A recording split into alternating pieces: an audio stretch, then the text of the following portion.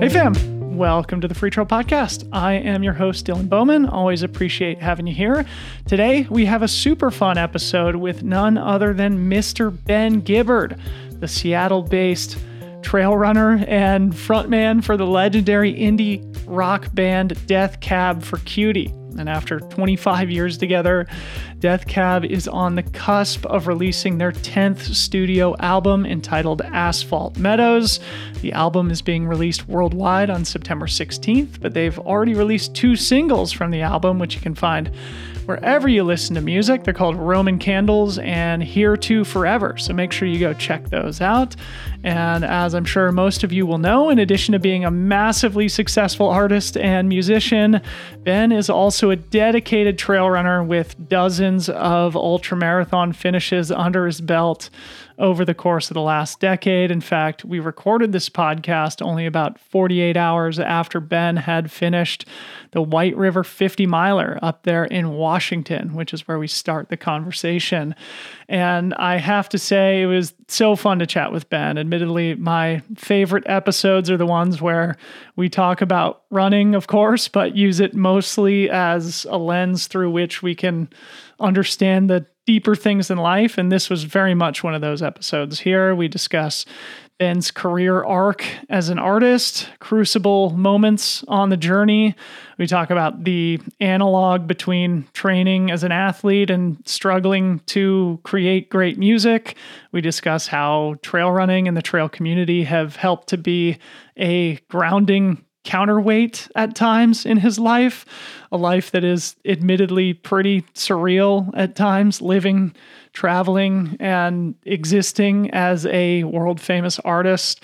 And I really enjoyed chatting with Ben and hope to hopefully share some miles with him on the trails in the near future. He explicitly did not ask me to pump Death Cab's new album, but I feel compelled to do that here because I got an advance copy of it and it's really amazing. Again, it's called Asphalt Meadows. It's being released September 16th, and then they begin their tour a few days later on September 22nd in Madison, Wisconsin. So if you feel inspired after the convo, please go to deathcabforcutie.com to pre-order the album and check out if the band is coming through your neighborhood. As always, a big thank you to Speedland for being the presenting sponsor of the Free Trail Podcast. Like Ben and Death Cab, Dave and Kevin are also artists in a different domain as product designers and developers. They are creating the best trail running shoes on the market, really in the history of the market. The SLHSV is truly a one-of-a-kind shoe, unlike anything else ever created. I did some hill repeats in mine this morning with the carbon plate in, and I can happily report that your boy is starting to feel moderately fit again, a feeling I've desperately missed. And so if you are in the market for the SLHSV, you better get them while supplies last at runspeedland.com, because we are getting close to the end of this commission. I don't want to say too much, except that we are in the final phases before production of the next model, which will be released this fall. I've been testing it out for months now, and I really cannot articulate how excited I am to get these shoes on your feet. But for now, go get SLHSV before they disappear from the face of the earth forever. Runspeedland.com. Big thanks to Speedland for their steadfast support of the show. Okay, hope you guys enjoyed the conversation with Ben Gibbard. See you in the outro.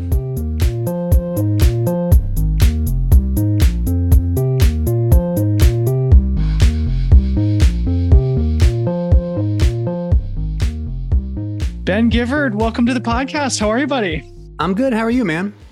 So good. So good to have you here. I think we need to start in the obvious place, and that is the recent 50-mile race you did over the weekend. White River, the classic Pacific Northwest 50-miler. Tell us how it went.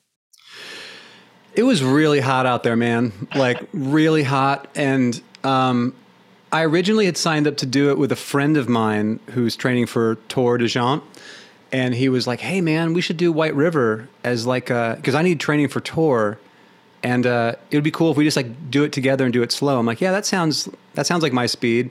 And then on Monday, the past Monday, he was like, hey, so I'm actually thinking about doing section J of the PCT. Do you want to do that instead? I'm like, man, I don't have 75 unsupported miles in me right now.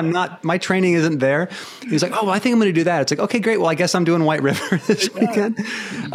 But it went, it was not my finest performance at White River, but I think given the fact that it was over 90, and that I am a heavy sweater who's never done well in the heat, I'm most proud of how I was able to manage my salts and fluids and nutrition, because that's always been a really difficult thing for me to manage when it starts to get hot. I'm a native Northwesterner. I don't do well in the heat. Yeah. And so it was a slow day out there, but I'm just really proud that I got it done, honestly. I bet there was carnage galore out there. I was thinking about you guys being just a few hours south here in Portland. It was brutally hot all weekend. I was thinking, man, it's tough conditions to push 50 miles in, and we should come back to talking about the section J, because that's something that I'm looking at maybe tackling this summer. And I heard from a little birdie that maybe you might be actually doing that later in the summer, but we can. Yeah, that's the plan. I think our mutual friend, Ryan Thrower, and I are planning on making a go at it. Hopefully in September. So I'm excited. I've been wanting to do that for years. And for me, I have about 100 in my legs every year, if that. So, if I'm doing 100, that doesn't leave much room for a 70 plus mile push.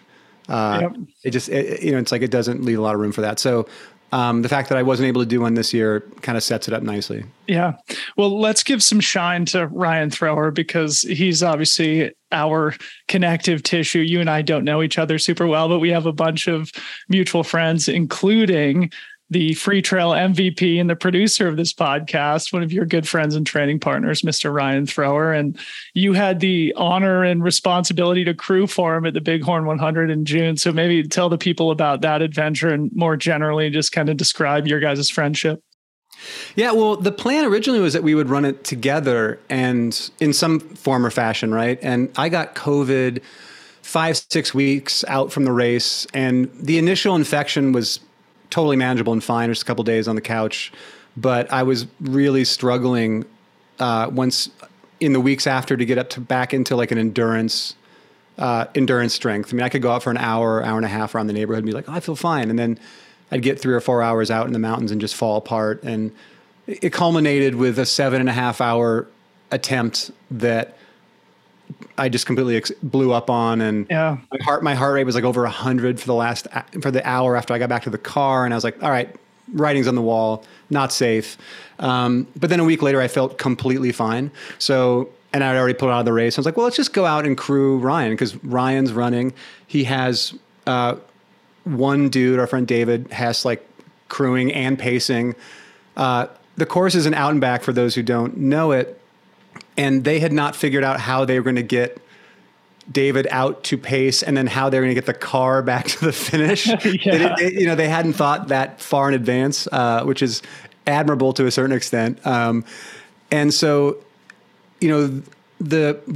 my friends who were going to crew me on the race, I just kind of reached out to them and I was like, do you guys want to go out there anyways? And they're like, yes, I need to get out of town. Whatever I can do to get out of town, I will go. Yes. So, they were disappointed when I wasn't running, because I think they thought that they were not going to get a trip out of town. Yeah, okay. But now that we were going to work, we're going to help Ryan, everybody was super excited. And one of his pacers, or somebody who was going to pace me, was then going to pace Ryan.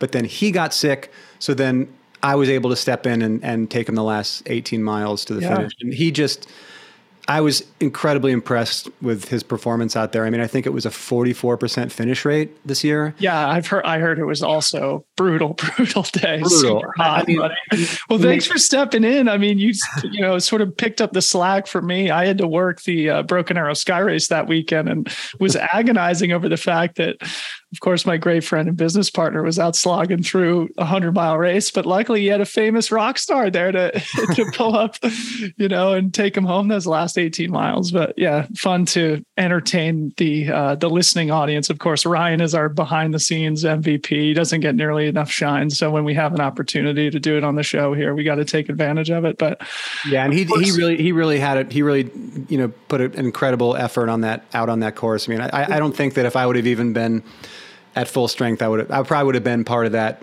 56% of the people who dropped, honestly, given how, I mean, it was just carnage out there. Yeah. Well, Ben, it's super fun to have you on the podcast. And I think we have so many different angles that we could go in this conversation. But of course, you are the front man for Death Cab for Cutie, and you've got a new album coming out here very soon. And I want to talk all about the process of putting that together. But maybe just to start, as we meander down that path, where do you view yourself right now in the arc of your professional career? On the cusp of releasing what I think is your 10th studio album. Where are you thinking about yourself in the greater context of your career? I've never been asked that before. That's a very good jumping off point. At this point in the band's career, we are so far past. We so long ago eclipsed what I even thought was possible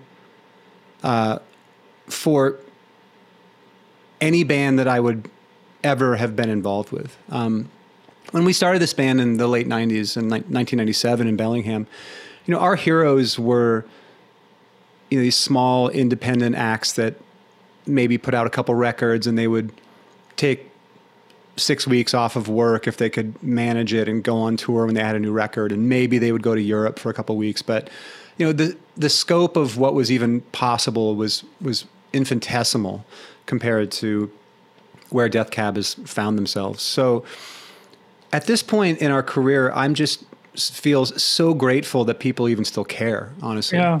And I don't want to come off I'm not saying this, attempt to be like overly self-effacing or with like a extreme level of modesty or something like that. But,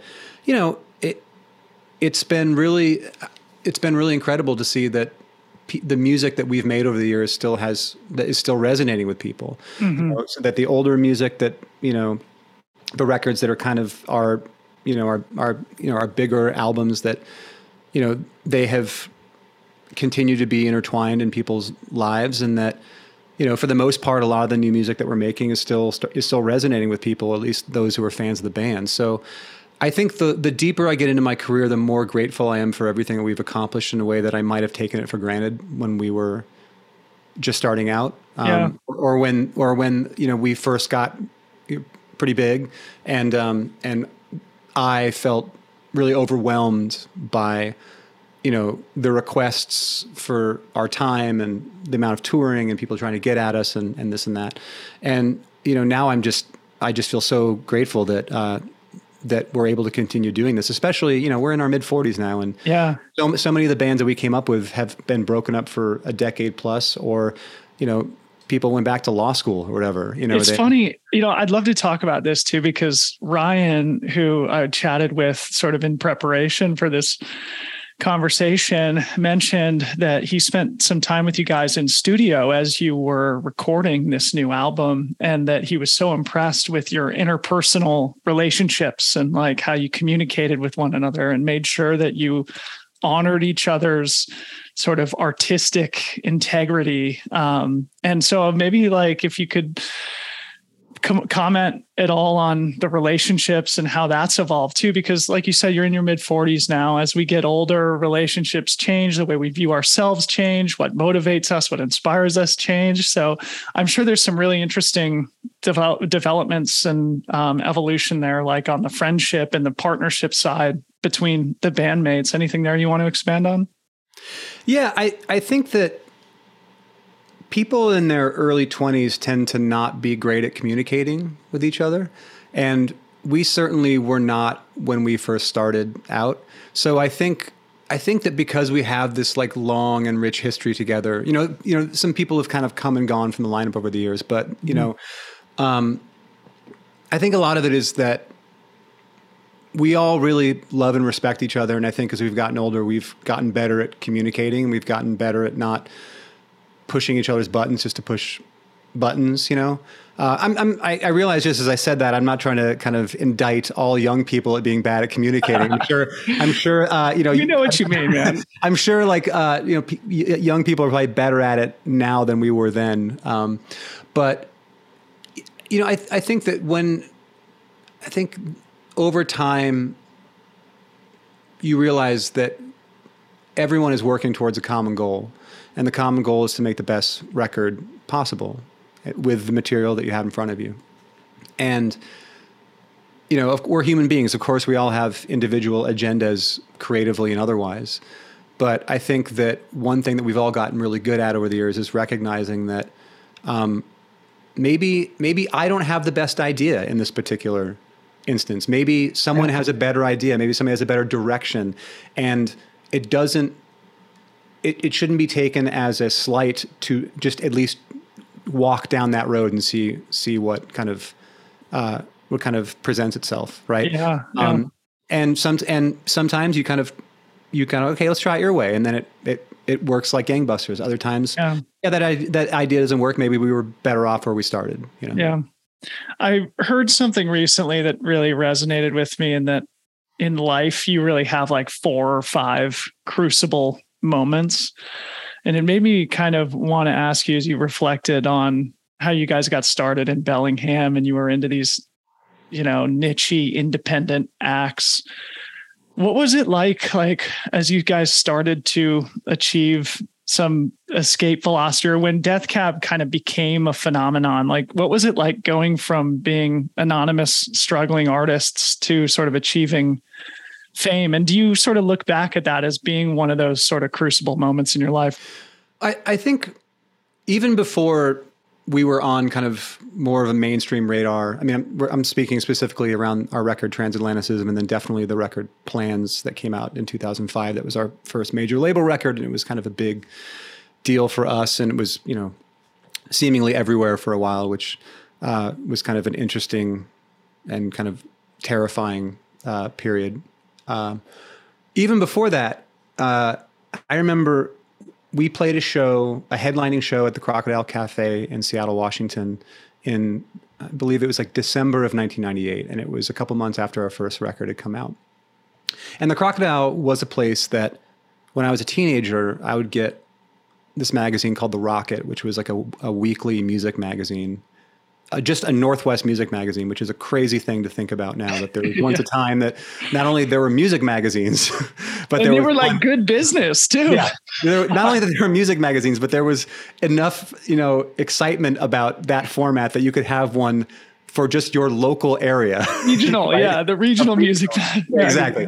I would get this magazine and I would, I'd see the ads for the Crocodile and like, oh my God, like so-and-so's playing it. You know, the shirt I'm wearing right now, Teenage Fan Club's playing, or Superchunk's playing. Oh my God, my bands I loved. And I would dream about playing that place. And we played this show, and it was a small show, but sold out at 300 people or something like that.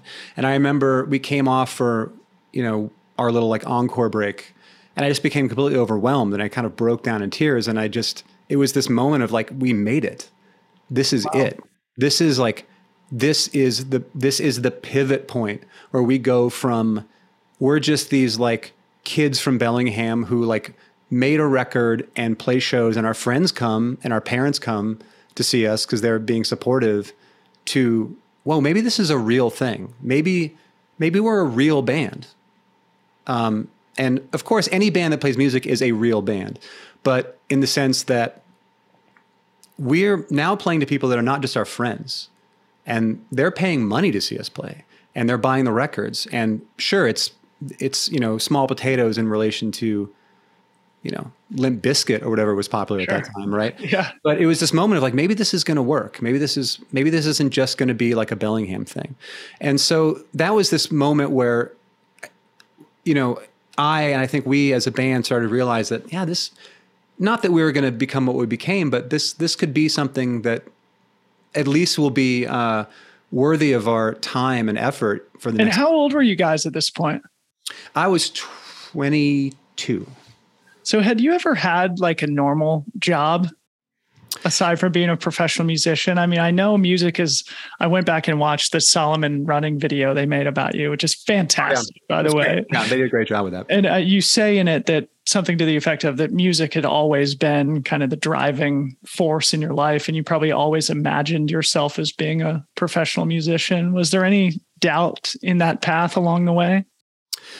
Well, to answer the first part of the question, I have a degree in environmental chemistry from Western Washington University. Wow. And so I went to... Is that how you ended up in Bellingham?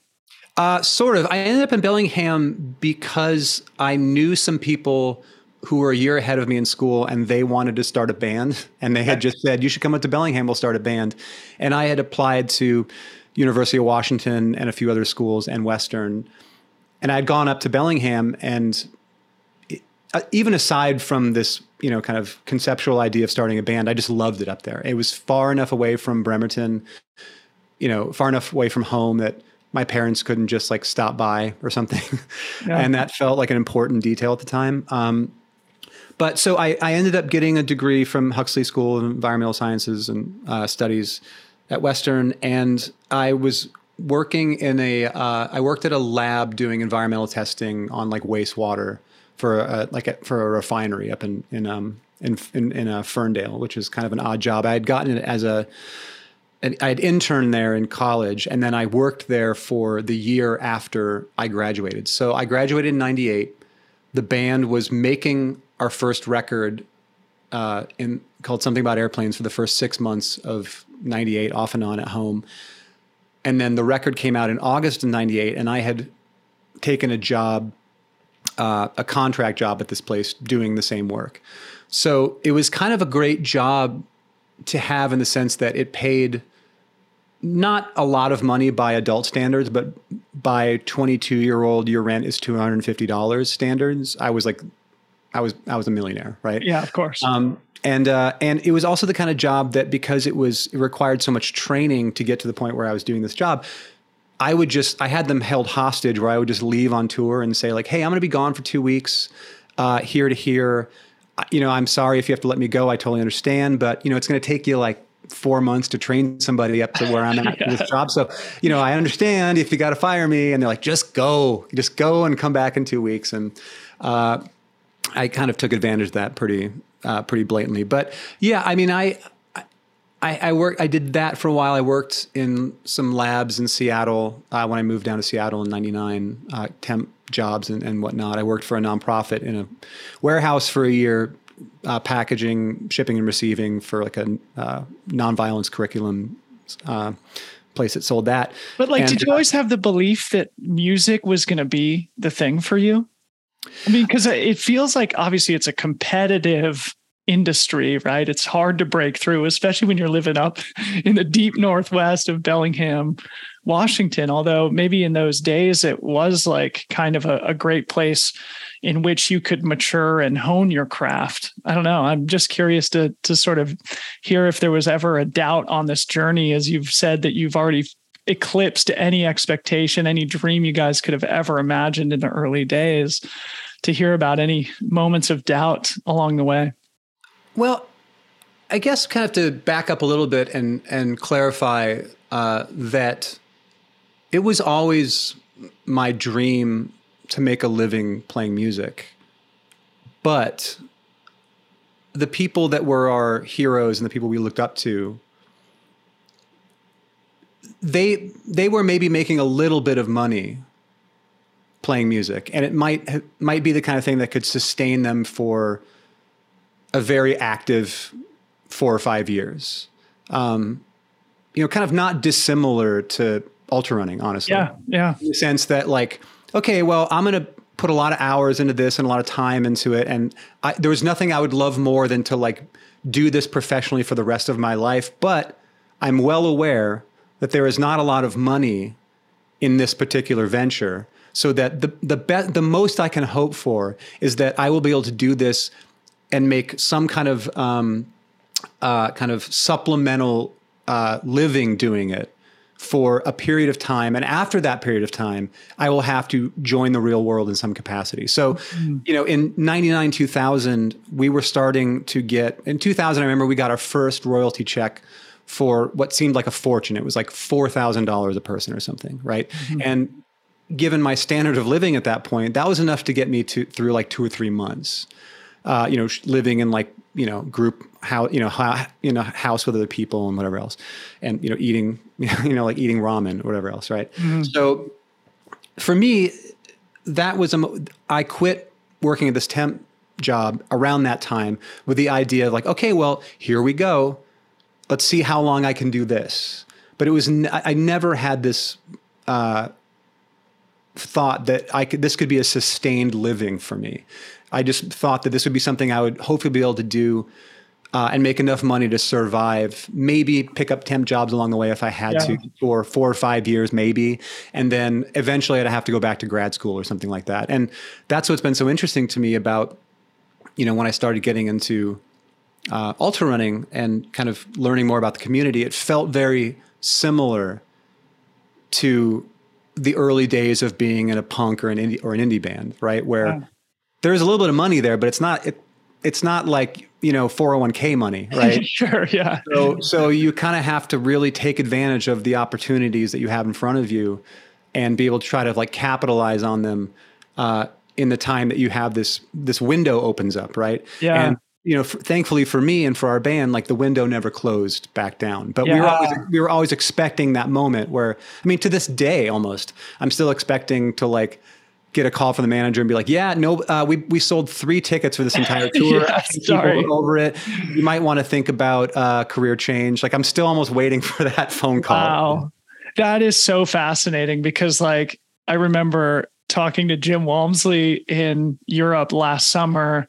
Actually, I was speaking with his fiance, Jess, now his wife anyway. And she revealed that she and Jim had these conversations, and Jim and I talked about this publicly on the podcast. So I'm not revealing anything that I shouldn't hear, but that he sort of had these doubts of like, she was saying, oh, we're going to move to Europe now because like Jim's contract comes up like at X date and we want to make sure. And I was like, it's so funny that even Jim Walmsley sort of worries about the security of his contract. And it's similar to you. It's like, I think that's what keeps people sharp and keeps people at the top of their game, is to just assume that the end is nigh and that you have to continue to, sharpen your craft and keep yourself at the top of your game in order to keep your position and continue to be successful. And I want to get around to hearing about how you got into trail running, because obviously this is a trail running podcast, but I also think there's a lot of parallels between being a professional musician and being an athlete,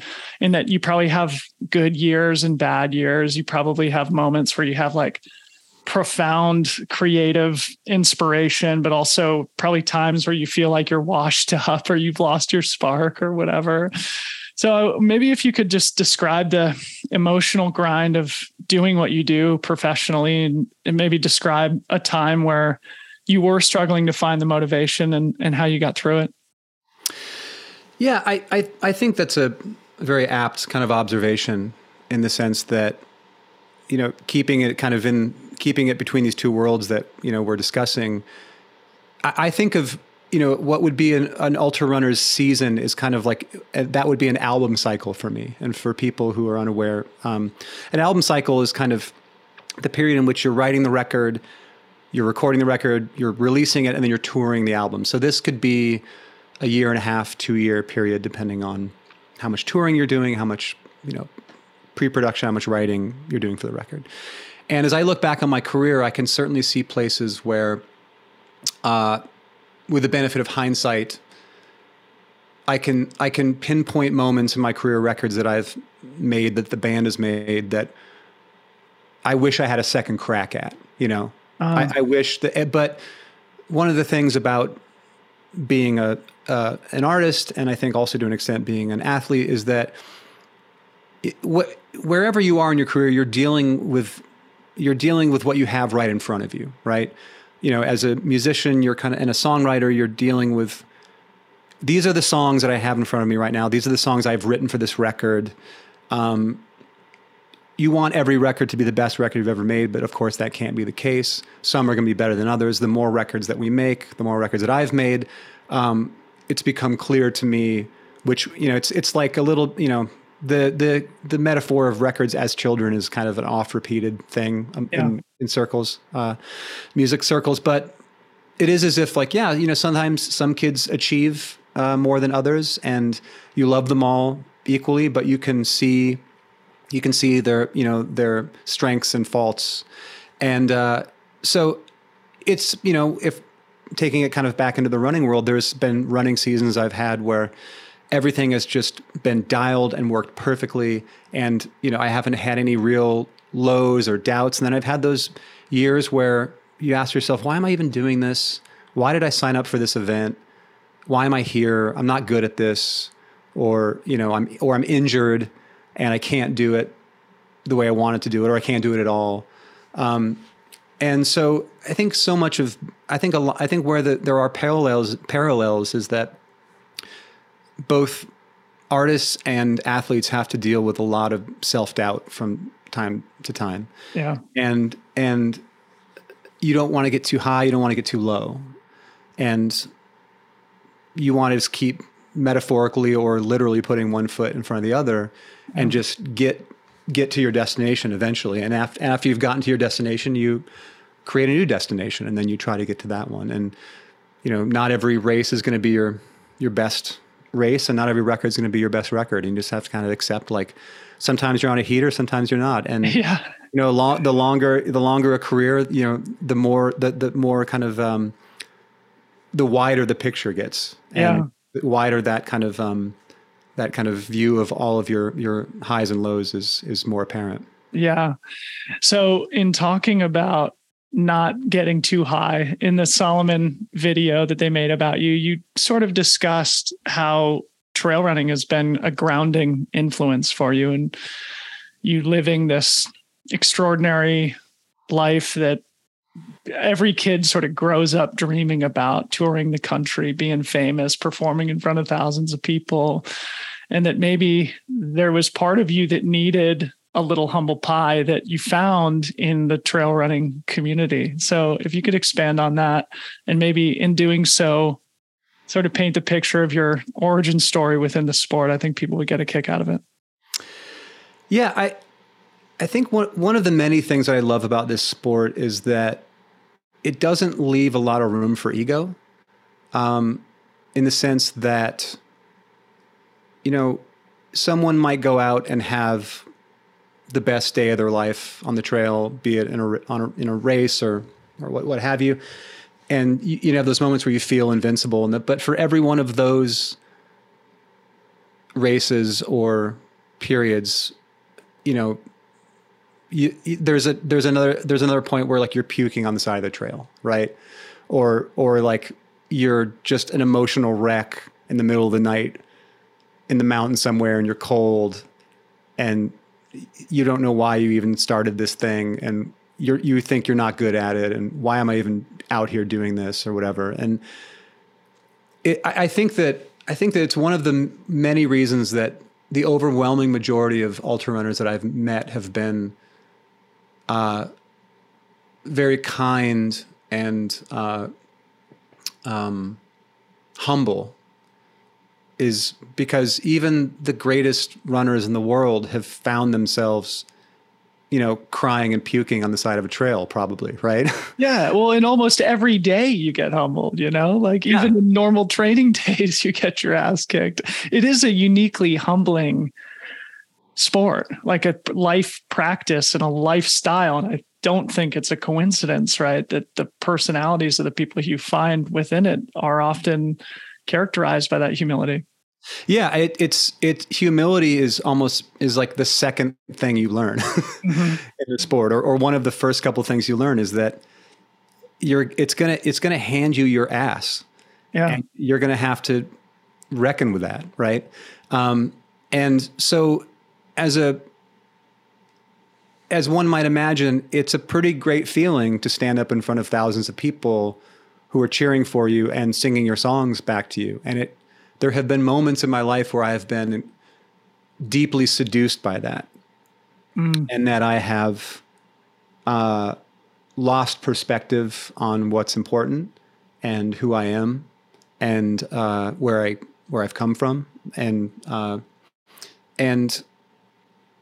I think I would hope that even without running, I would have gotten to a place of perspective and humility. But getting involved with this sport has been a really necessary and valuable counterweight to the ego highs that being a performer gives me. And also of equal importance is that it allows me yet another thing to share with people that is not just the music that I make or who I am as a personality in the greater kind of musical landscape. Like if this doesn't happen super often, but from time to time I'll be at a race and I'll be running with somebody and they'll ask what I do and I'll tell them what I do and who I am. And they'll be like, oh my God, I love your band, or I love this song, or something like that. And, if somebody comes up to me on the street and is like, hey, you're Ben Gibbard. And I'm like, yes, I am. What we have in common is me. Yeah. Okay. We have in common is I am me. They recognize me and I am me. So there can be a slightly awkward, sometimes an awkward kind of standoff before, usually I'm able to kind of diffuse it and kind of like ask somebody a question about themselves. Like, what is your name? Sure. What do you do for a living? But when I'm out on the trail and I run into somebody who recognizes me from the band, or I'm on a race or something, what we have in common is this. Yeah. We have running in common. We have this, we're both running Cascade Crest, or we're both out in the Olympics at the same time. And to me, that's I love having that commonality and that shared experience with people who might know me just from the band, because that allows us to kind of communicate about something that we both love, and not just have the fact that I am in a band be the focal point of our interaction, if that makes sense. I'm more than willing to, if anybody listening sees me on the trail or is at a race, they want to ask me about songs, by all means, go for it. Like I'm totally down to do that. But, so I'm not poo-pooing that. But what I'm saying is that it's wonderful to have this thing in common with people that we can share our experiences, and we can talk about, other races we've done, or have you run this course? Oh, I haven't. Oh, I have. Well, we got a big climb coming up. Say, make sure you grab some more water for that. It's just I love the fact that I have this activity that takes me out of my identity as merely a musician and a songwriter, and allows me to kind of, be with the people, so to speak, in a way that I wouldn't have that if I didn't have, an outlet like this, I don't think. Do you feel that because you are able to get out of your identity as a musician when you are putting on the identity as a trail runner, that when you get back in the studio, you're able to then put the identity of musician back on and execute maybe at a higher level because you have that counterweight? I think it's really important for people in general, but very much specifically artists, to have a place where they can get away from their work. Because when I was younger, I lived in and with my music and music in general 24/7. It was all I cared about. It was all I thought about. It was all I read about. It was all I did. And it led me to some kind of neurotic places where I was just obsessing over something I was in the midst of writing that wasn't going particularly well, or something as asinine as scene politics or whatever. And it made my world very small.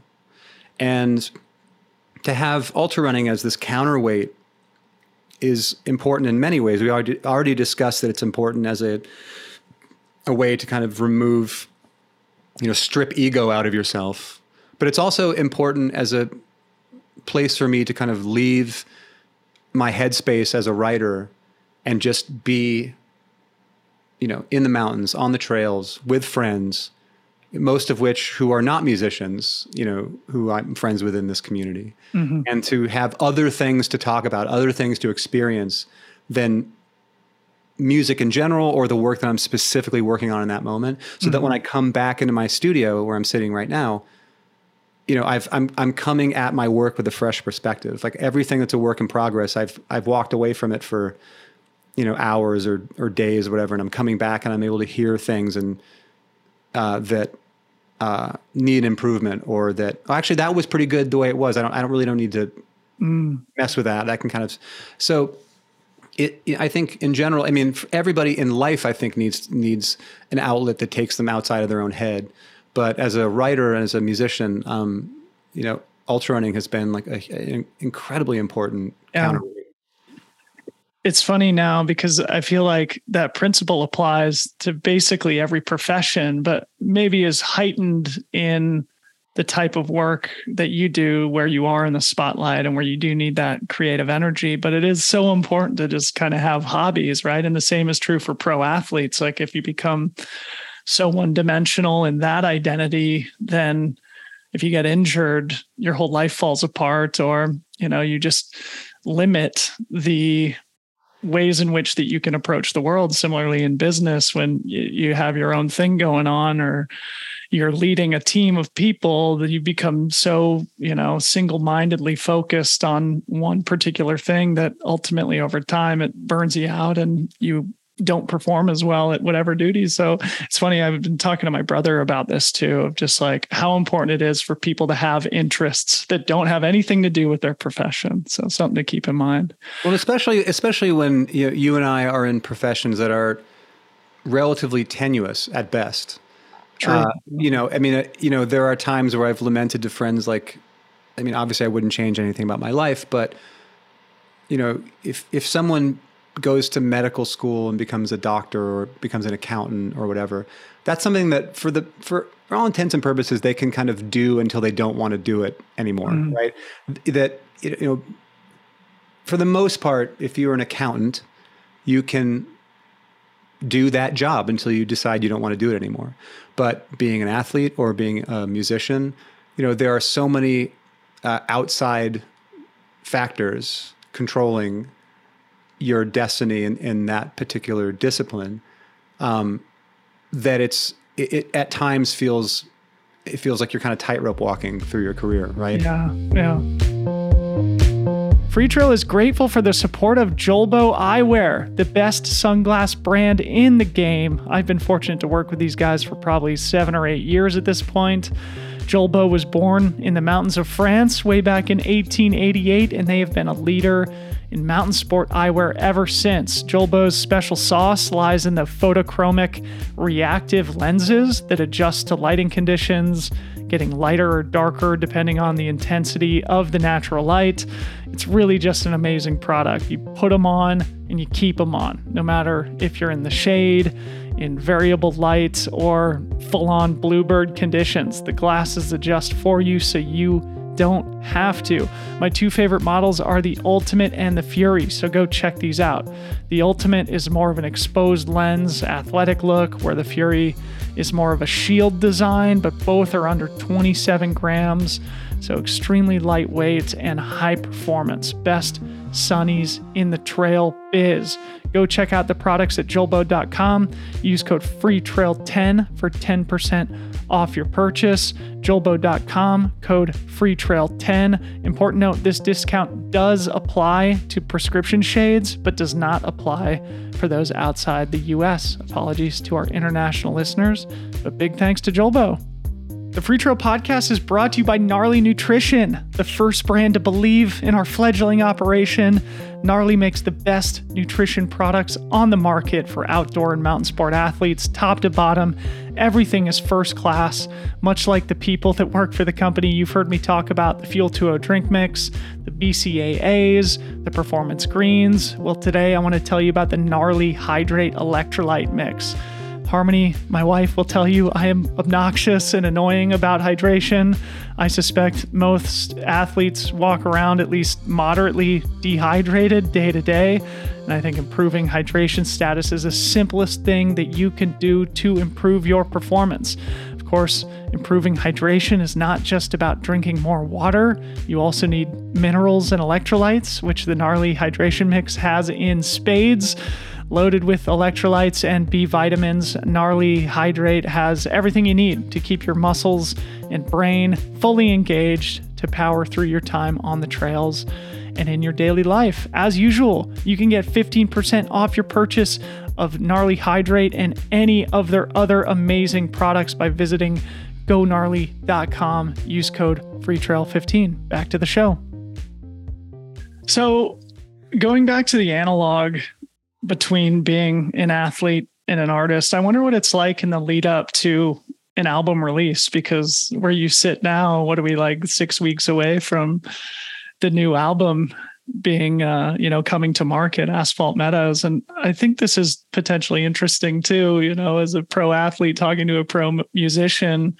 I imagine that in this final build up, as you're doing a lot of press and anxiously awaiting taking this creative baby, to use that metaphor, and presenting it to the universe, that there's maybe like some anxiety or some self-doubt that comes with that whole process. Am I touching on something there that might be accurate, or can you explain what the mind space is after you've put all the writing and recorded all the songs and put them together in the sequence that you want?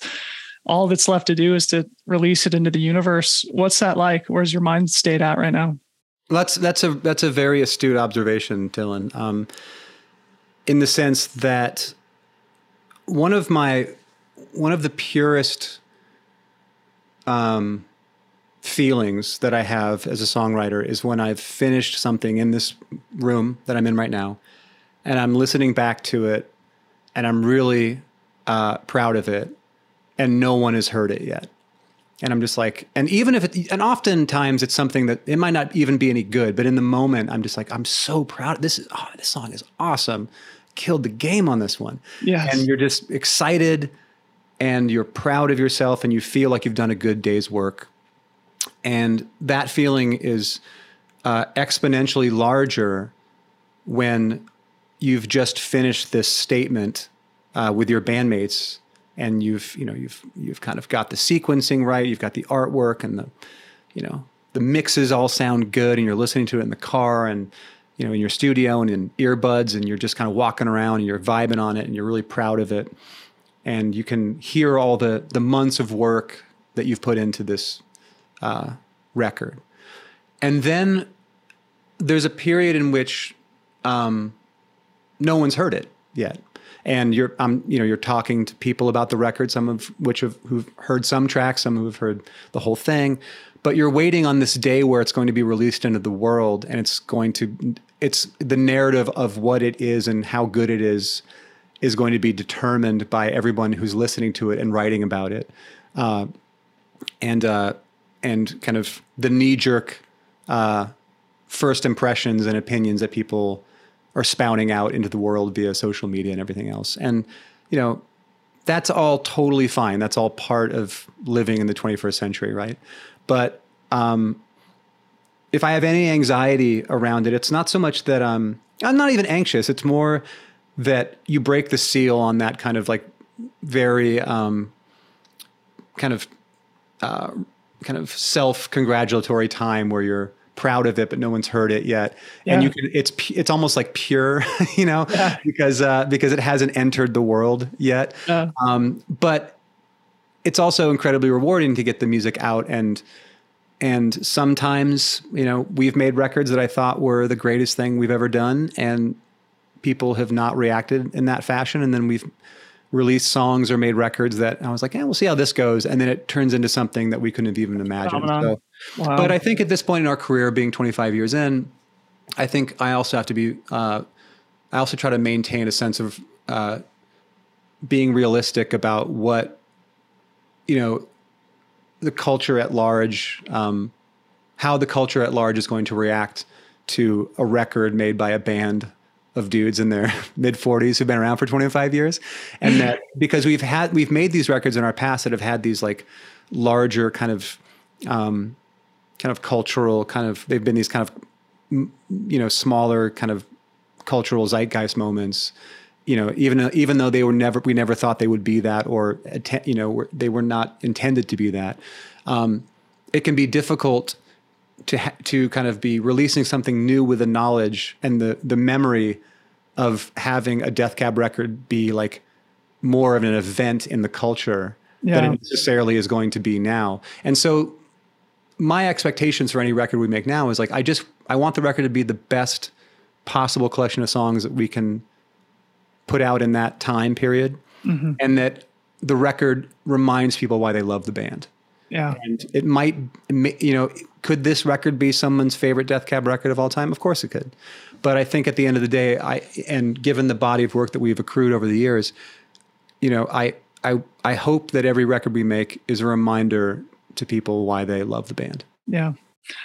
It reminds me of being like 6 weeks out from a 100-mile race and knowing that you've put in so much work and you just want it to go well. And you just like hope that you can put on the type of performance that, you know, you think you've sort of built yourself up to a condition to be able to execute against. And I don't know, being somebody who is in the spotlight and whose self-identity and profession is wrapped up in the success in the studio, it's similar to an athlete who has a similar thing based on how high they stand on a podium at the end of the race. But I'm also curious, like, you know, now in the final stages of putting the album together, and then once things are released, do you have like a bit of a come down? Because I guess you won't have much time to do so because you're going to be going on tour here very soon. But, you know, there's that phenomenon like after big races or even after, you know, the Olympics or whatever, where athletes sort of have this post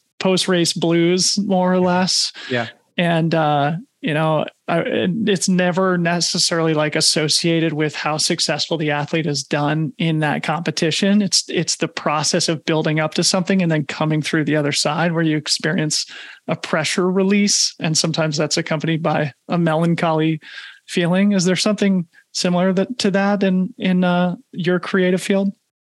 Oh, absolutely. I mean, you know, to your point about, you know, getting up for a big race, you know, I've often found that after I finish, like a race that I've been kind of had on the calendar for a long time and looking forward to it and putting all the training in and everything.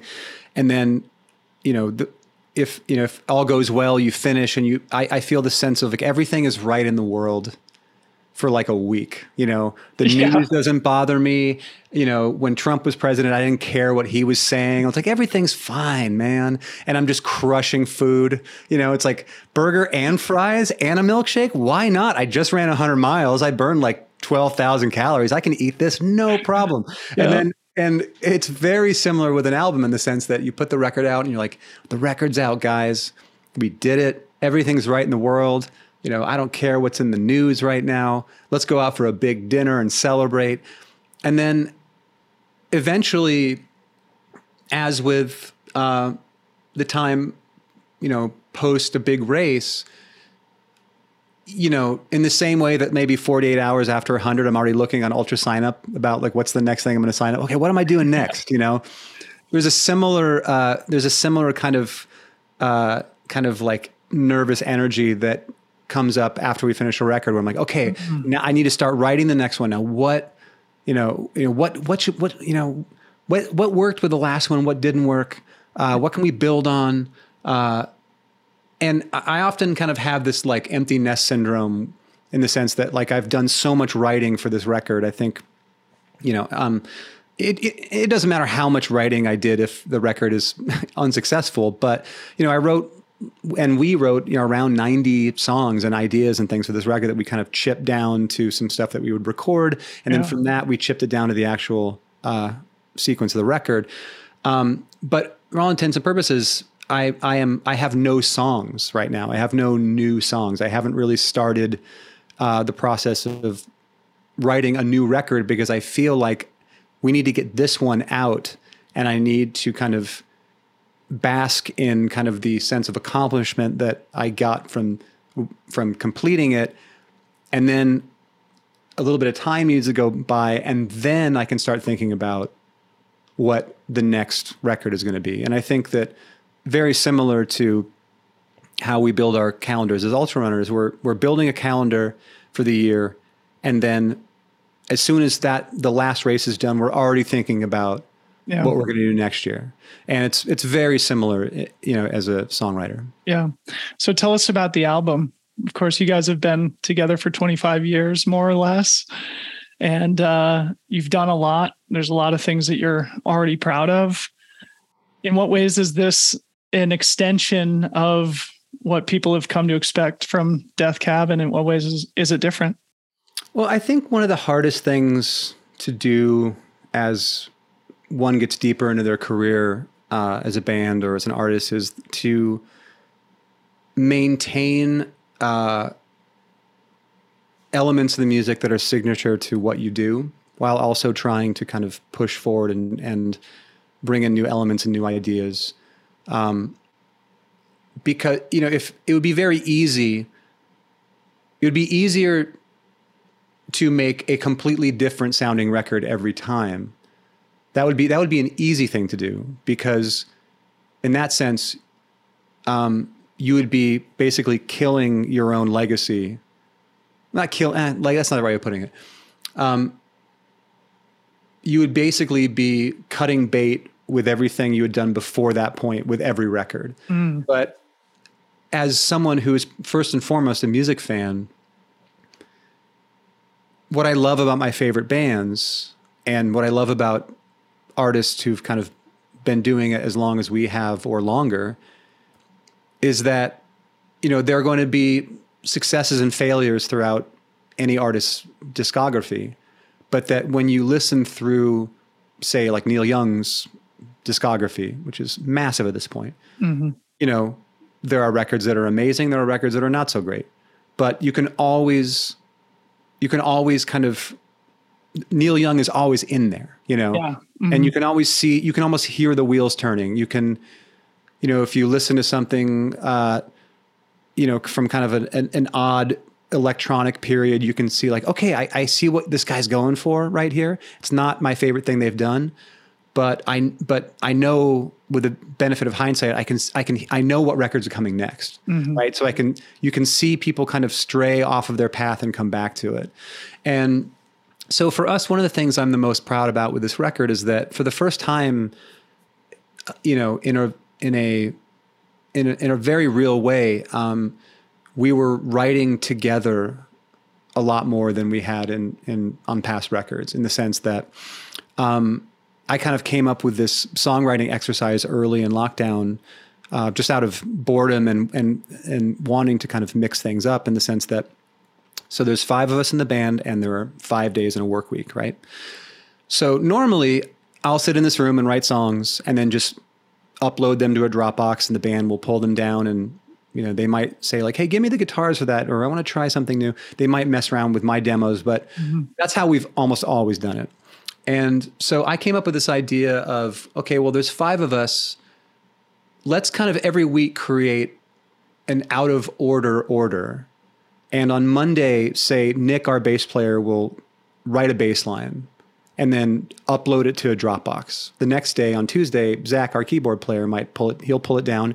He'll add some keyboard, something to it, and then put it back up. I pull it down Wednesday. I add vocals, write a melody, lyrics, put it back up, so on and so forth till Friday. And at the end of the week, we have a song. But the rules were that whomever has the piece of music has 24 hours to add their stuff and upload it. And no slacking, oh, I didn't get around to it. It's like, if Wednesday is your day, you have to get it done. Yeah. And while you have it, you have complete editorial control over the process. So something that on Monday started sounding like Octoon Baby U2, by Friday it might sound like Massive Attack, because everybody who had the music had complete control over where it was going. And it wasn't always successful, but the moments that it was the most successful were the moments where I was not going first. So I wasn't setting the harmonic and melodic kind of tone for the rest of the week, because my hands tend to go to similar places on an instrument. I'm making similar shapes on the guitar or the piano. I'm playing in similar keys. I'm writing similar melodies. But if Zach, our keyboard player, writes this kind of angular piano piece, and then 4 days later I'm getting something that is completely different than anything I would have written myself, well, that's going to take, that's going to allow me to write melodies that are different than I would normally write. And often, because of the sonic palette of what I'm listening to, which is something that I did not initially create, the imagery that's coming into my mind is very different than if I'm sitting down with an acoustic guitar trying to write something. So a good, almost half, maybe even a little more of the record had its origins in that writing kind of style. And it was, it was something that we kind of thought we'd try for a bit, just to see if it might. This originated during lockdown, or is this a process that? Oh, wow. Yeah. So during, obviously in the beginning of lockdown, everybody was freaked out and thought we were going to be in our houses for 2 weeks or something, and then get back to normal life or whatever, right? And as the months kind of dragged on, and it became apparent that this was going to be kind of how things were for a while, I really wanted to kind of stay engaged with my bandmates because we couldn't be in the same room together. We live in 4 different cities. A couple of us have kids who were going to school or daycare. And, obviously it was, as we all remember at that time, at least, certainly in Seattle, that was kind of, we were like outside, around like space heaters, right? Hanging out with our friends in like jackets, because everybody was terrified of, getting COVID. So it was just impossible for us to be in the same room. But, the technology has advanced to such an extent where it wasn't necessary to be in the same room to create together. Yeah. So it'll have a different feel probably based on just the different process. And that's probably a good thing for a team of people to sort of learn to work together in a new and creative way. It probably keeps things fresh, on album number 10. So you're going to be going on tour as soon as this thing is released. If not, actually, I think the tour starts before the album is released. The album's released on September 16th. I believe you guys start your tour, shortly thereafter?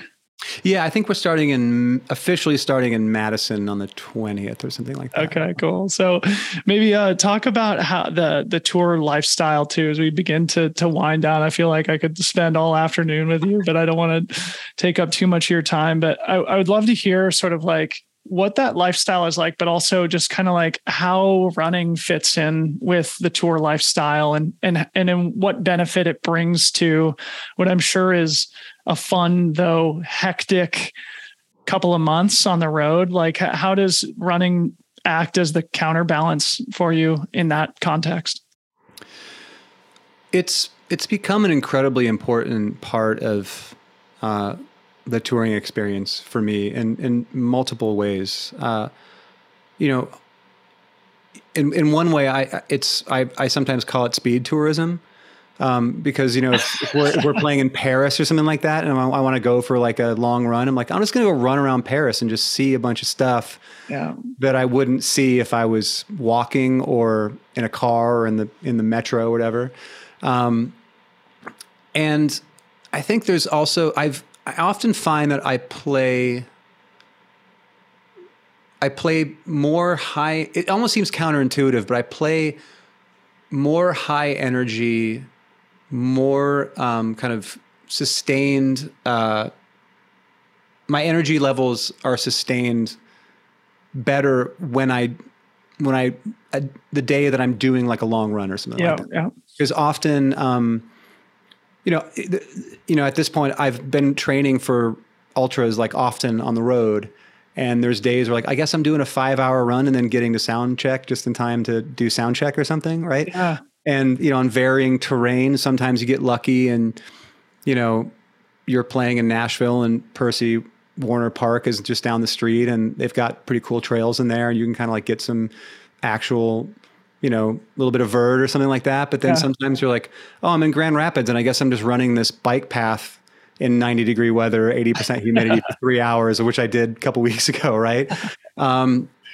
But I just find like getting your heart rate up and kind of getting the blood flowing earlier in the day makes it feel like you're not being shot out of a cannon when you hop on stage. Yeah. It's funny because Ryan mentioned, and I think this is accurate, but correct me if I'm wrong, but he said that the days that he was in studio with you guys, you did like 4-hour runs in the morning before getting to the studio at like 9 a.m. and then recorded all day. So there is an energizing component to your run training that probably helps cleanse the palate or, get the creative juices flowing before you get on stage or before you get in the studio.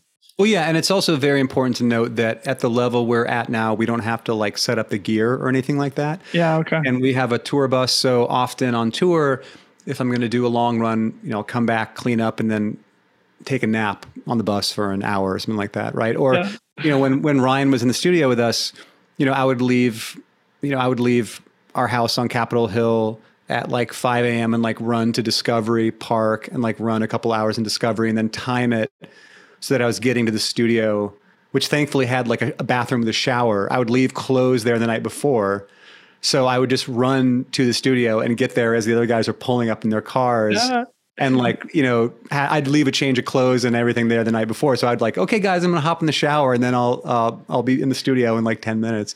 And then eventually classic run commute there. Exactly. And then, which is not dissimilar from what a lot of people do. Right. So it's not, it feels like maybe a little bit more glamorous, but it's not dissimilar to somebody running to work and using the shower in the gym or something like that. Going and sitting in an office all day.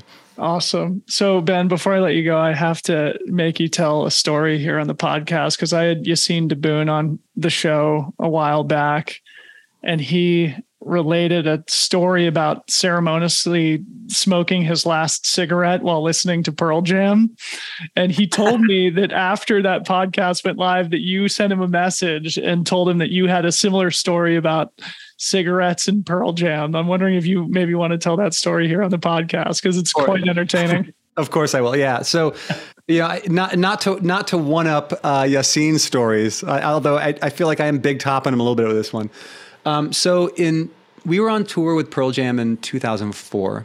We were doing this tour called the Vote for Change tour. And it was this kind of a series of packages that were traveling around swing states around election time. So this was like October, I think, of 2004. And so, on one day we would be opening for Pearl Jam in Ohio and then, in like Columbus, and then, Bruce Springsteen was playing in Cincinnati and so on and so forth. There were all these like, kind of legacy acts all doing a concert in a swing state on the same day. And the idea, of course, was voter registration and political activism. So I used to be a very heavy drinker and smoker. And for whatever reason, which is still unclear to me, in 2004, I decided to start smoking again after not smoking for 3 years for reasons I still unclear as to why. But I was like, you know what? It's been 3 years. I should start smoking again. That would be a good thing to do. And I did. And we were on tour with Pearl Jam and we were opening for them. So there was just a lot of time on our hands, just a lot of time sitting around a venue. They weren't our shows. So, we weren't playing much longer than 40 minutes. And so it's just a lot of downtime. And I was really smoking a lot, just killing time. And eventually my voice started to realize I didn't have the lung capacity that I really needed to sing, and was getting winded. And I was like, this is stupid. Why did I start doing this again? This is such a disgusting habit. And so, a week into the tour, I just quit cold turkey. So there is an after party after the last show that we have played with Pearl Jam, and it's at this hotel in Florida where we were playing. And guys from Pearl Jam are there. They're all wonderful dudes, awesome people, and their crew and one of the other opening bands, and we're all drinking and partying and whatnot. And Eddie Vedder comes up to me. He's like, "Hey Ben, come have a cigarette with me." And I'm like, "Oh, sorry, man. I quit like a week ago." And Ed goes, "Don't give me that shit. Come have a cigarette with me." And I'm like, "Okay," because I'm just 27, 28 years old. I'm just. And this is one of my legend. Yeah, this is a legend. This is one of my idols. I'm like, okay. So I go outside, and a week after, quote unquote, quitting smoking, I smoke a cigarette with Ed. And I realized in that moment that was going to be my last cigarette, because if I smoke another cigarette after this cigarette that I just smoked with Ed, I will no longer be able to say that I smoked my last cigarette with Eddie Vedder. So that was the motivation that I had, when I start getting the cravings again in the days and weeks after that cigarette. I would tell myself, well, look, man, if you could smoke another cigarette, but then that will not be. It'll ruin the story. Ruin the story. So, my desire for a good narrative, kind of was able to, stave off the cravings for a while. Yeah, what a great story. And no doubt it's paid dividends for your athletic career, your ultra running I would hope so. performances to lay off the cigs. But well, yeah, Ben, it's been great to chat with you. And I wish you guys nothing but success with the new album and with the tour. Maybe as we sign off here, tell people where they can find out more about both the album itself and where they might be able to see you guys live. We're not hard to find on social media. deathcabforcutie.com. I think it's at deathcabforcutie for all the socials. So yeah, if you guys are interested in finding out if we're playing in your town, by all means, go check that out. And and if you see me on the trail or at a race or something like that, just come on up and say hi, ask me whatever you want. Amazing, man. Well, thanks so much for coming on the pod. Maybe we can rip some of Section J, the PCT, together later in the summer. And then Ryan and I were talking about coming to one of those closing shows to end the tour in late October in Seattle, your hometown. Absolutely. So. Yeah, you should come up, man. You're more than welcome. Yeah, and I think I might. We can catch a run beforehand. We'll get you nice. There we go. Yeah, energized. Yeah, exactly. We'll go out and hit. We'll go out hit. If everything's not snowed in yet, we can go and hit some cool shit in the Cascades. I think I might be. Are you going to be in Chamonix? Are you going to be out there? I'm not. No. Okay. My wife is 9.5 months pregnant right now, so we're hunkered down, waiting for baby, and missing out this year. But we'll be there in spirit. All righty. Well, it was wonderful talking to you, Dylan, and I'm looking forward to that. Getting some trail time with you at some point. Yeah, likewise, Ben. Thank you, Mr. Ben Gibbard. What a great chat that was. I honestly could have gone multiple hours with him, so hopefully we'll get a chance to do round 2 at some point in the future. As a reminder, go visit deathcabforcutie.com, pre-order the new album, Asphalt Meadows, being released globally on September 16th. And while you're there, get tickets for a show as they tour the country, maybe buy a t-shirt from this iconic American band. Of course, trail runners support trail runners. So let's get behind Ben and Death Cab as they approach this very important milestone, 25 years together and 10 studio albums. Reminder to also check out the 2 already released singles from the album, Roman Candles and Here to Forever, wherever you listen to music. A big thank you to our sponsors on this episode, Speedland. Run speedland.com. Best shoes ever made. Get the SLHSV before they disappear from the face of the earth forever. Gnarly Nutrition. Go gnarly.com. Use code FREETRAIL15 for 15% off your order of all the best nutrition supplements on the market. NSF certified, recyclable, sustainable packaging. These guys are the best. Go gnarly.com. Julbo.com, best sunglasses ever made, especially for trail runners. Photochromic lenses, free trail 10 will get you 10% off these fantastic sunnies. Okay, hope you guys all enjoyed the episode. Really appreciate you all for listening, especially all the way to the bitter end, so that I can tell you that I love you as I do every episode, because I do sincerely love and appreciate you all so much. We're just getting started. Talk to you soon. Bye-bye.